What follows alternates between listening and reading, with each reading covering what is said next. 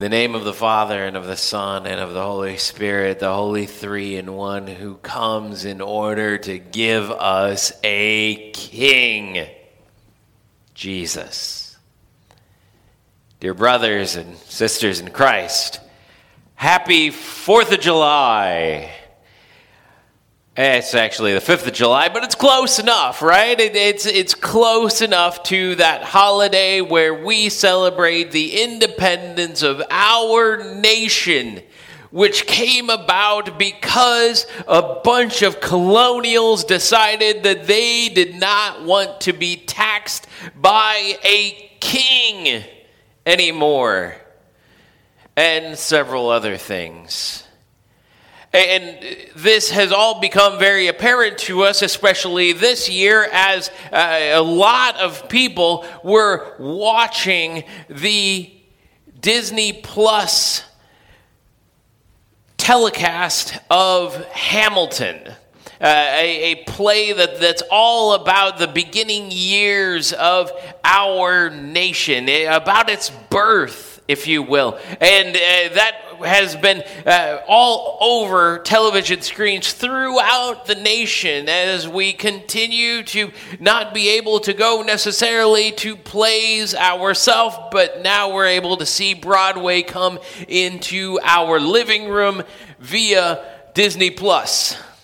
Now, full disclosure, I have not seen Hamilton. And a part of the reason for that is that because I live in a household with 3 girls who are under the age of 6, and we just don't want to get into the fights that would eventually come about if we had Disney Plus at our home.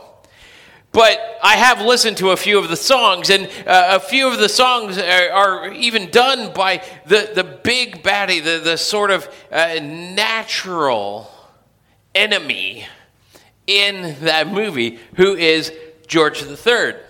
Now, George III is kind of he's a character in this play, but he's really kind of less of a character than he is just sort of plot furniture. You see, he doesn't change at all, and that's a big part of his problem, is that he doesn't change. The entire time, he's just sort of this, whiny ex-boyfriend who happened to be sort of abusive. And as you listen to his songs, you see that come across, that he's so sad that the colonies are departing from England, and he can't figure out why, and yet he says these things that are, sort of violent and scary. And so you watch that show and you begin to say, well, thank goodness we're America and we don't have a king to keep us down anymore. Instead, we have a whole slew of bureaucrats to keep us down, I suppose. But that's a whole nother story. There is this kind of question, though, this sort of ethos in our American existence, that we have no experience with a king. And maybe even more than that, we don't want to have any experience with a king. We sort of distrust royalty. We're not the biggest fan. Well, until about the 90s, where people started getting real interested in what royal people were doing in terms of their pomp and circumstance, and when they got married and all of that princess stuff, and yet we wanted to watch them on TV, but we didn't really want to watch them lead a country. And that's where it might be kind of difficult for us to really grasp all of the stuff that's in these readings today, because these readings, sort of ironically, are about kings, and they're about leadership, and they're about having one person who is at the top of the heap. And as people who live in a democratic republic, we are not necessarily used to that. We're used to not somebody being on the top of the heap, but rather somebody being voted in, and that's a distinctly different feel. That's what our country is founded on, after all.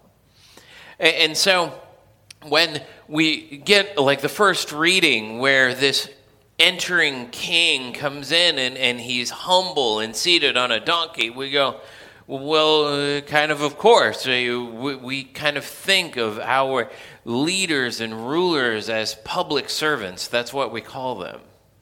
And yet that was not the way that most people would have thought of a conquering king coming in.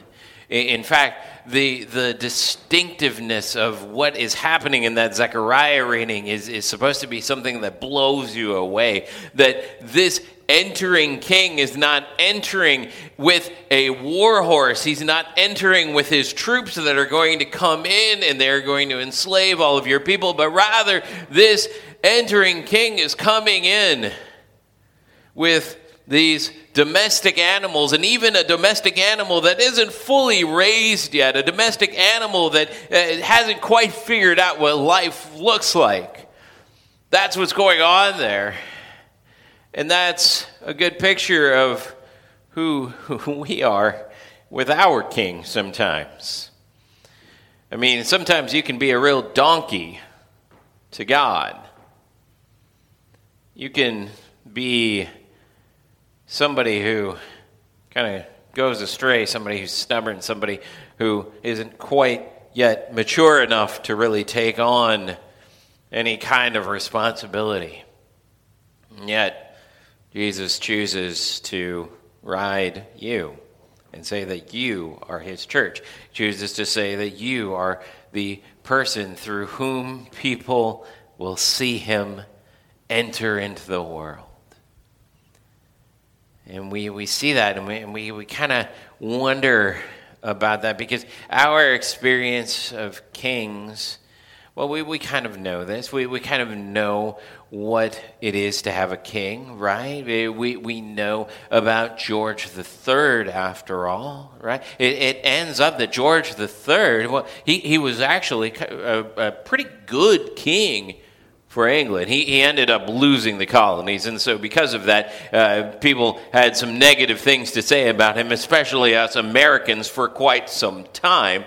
But he was a king in England for about 60 years. Now, at the end of that, he went kind of, he had some mental illnesses, and he sort of went off the path, and yet most of his years of being a monarch in England actually set up a positive view for the monarchy for all of Britain. And you kind of go, that things look different then. How do we understand what it is that this guy was to us? And it ends up that he was a monarch in this democratic monarchy, this constitutional monarchy is what it was called. That it wasn't just him making sort of iron-fisted decisions, but that he was engaging with the people around him, and he was actually taking a little bit of humility in the midst of all of this. Now, there were certainly times that he wasn't. But we recognize that that's something that we appreciate in leaders, or at least that we say that we appreciate in leaders, that we appreciate when a leader has some degree of humility when they interact with the people that they are leading. And yet, at the same time, we sort of seem to adulate leaders that are not humble at all. Sometimes we look for leaders that are narcissistic. Sometimes we look for leaders that are filled with bravado. Sometimes we look for leaders that seem to go exactly against what it is that we say Jesus is. And that's not altogether surprising, because after all, when we look for a leader, what we're looking for many times is that we're looking for somebody who is like ourselves, and we know how we lead ourselves. And we don't always lead ourselves with humility. In fact, sometimes it can be kind of rare that we lead ourselves with humility. Instead, we tend to look a little bit more like George III in Hamilton. We tend to look like somebody who is puffed up with pride and can't figure out why nobody really likes him. How is it that you could leave us? What's next after this? And so we end up getting ourselves into situations that we can't solve because we've just been too wrapped up in ourselves. And we need somebody to save us. We need a king. We need somebody who's going to come into our city walls, but come into our city walls not riding a war horse. Rather, somebody who comes into our city walls riding a donkey. Somebody who comes into our city walls, who comes in with the humility necessary to heal us and to set us right. And that's who Jesus says he is. You know, it's interesting, this gospel reading. One of the big lines that comes out of this gospel reading is that we take Jesus' yoke. Now, for the longest time, I've always thought of taking Jesus' yoke as something where Jesus takes his yoke off of himself and places it on us. But in a lot of ways, that's maybe a bad way to think about this. In fact, the better way to think about this is that Jesus is your king. Jesus is your cart driver. He's the one who is putting the yoke on you. His yoke is his kingdom. His yoke is your servitude in his kingdom. It's you being his servant. And he's saying, come to me, because I will be your king and will put on you a yoke that is easy and light. And you know how I'm going to put that yoke on you that is easy and light? I'm going to take the yoke that's not. You see, Jesus doesn't give you his cross to bear. You bear your own cross. And that cross has been shaved down to nothingness by his sacrifice on the cross for you. Because he is a humble king. He is a king who wants to give you a yoke that is easy to bear. He is a king who wants you to come and take rest. He is a king who wants you to experience Sabbath. He is a king who wants the best for you. And we have a hard time believing that he could actually want that. Because all of our pictures of kings are rulers who seek to dominate and lay heavy burdens upon their people. But if for once we can imagine a king who just wants you to chill out and watch Hamilton on TV and take a little bit of a break and be a part of his kingdom. Part of the kingdom of ease, part of the kingdom of joy, a part of the kingdom of rest. Doesn't that sound like a kingdom that you want to be a part of? That's his kingdom. And you're a part of it by the ease of water being applied to you in baptism.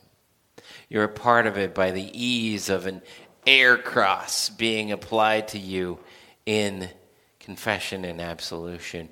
You're a part of it by the ease of hearing his words that say to you, come to me, you who are weary and heavy laden. I will give you rest. So may you this week recognize that you have a king, but he is a king of rest. For he has taken your burden upon himself and has given you his easy yoke. Amen.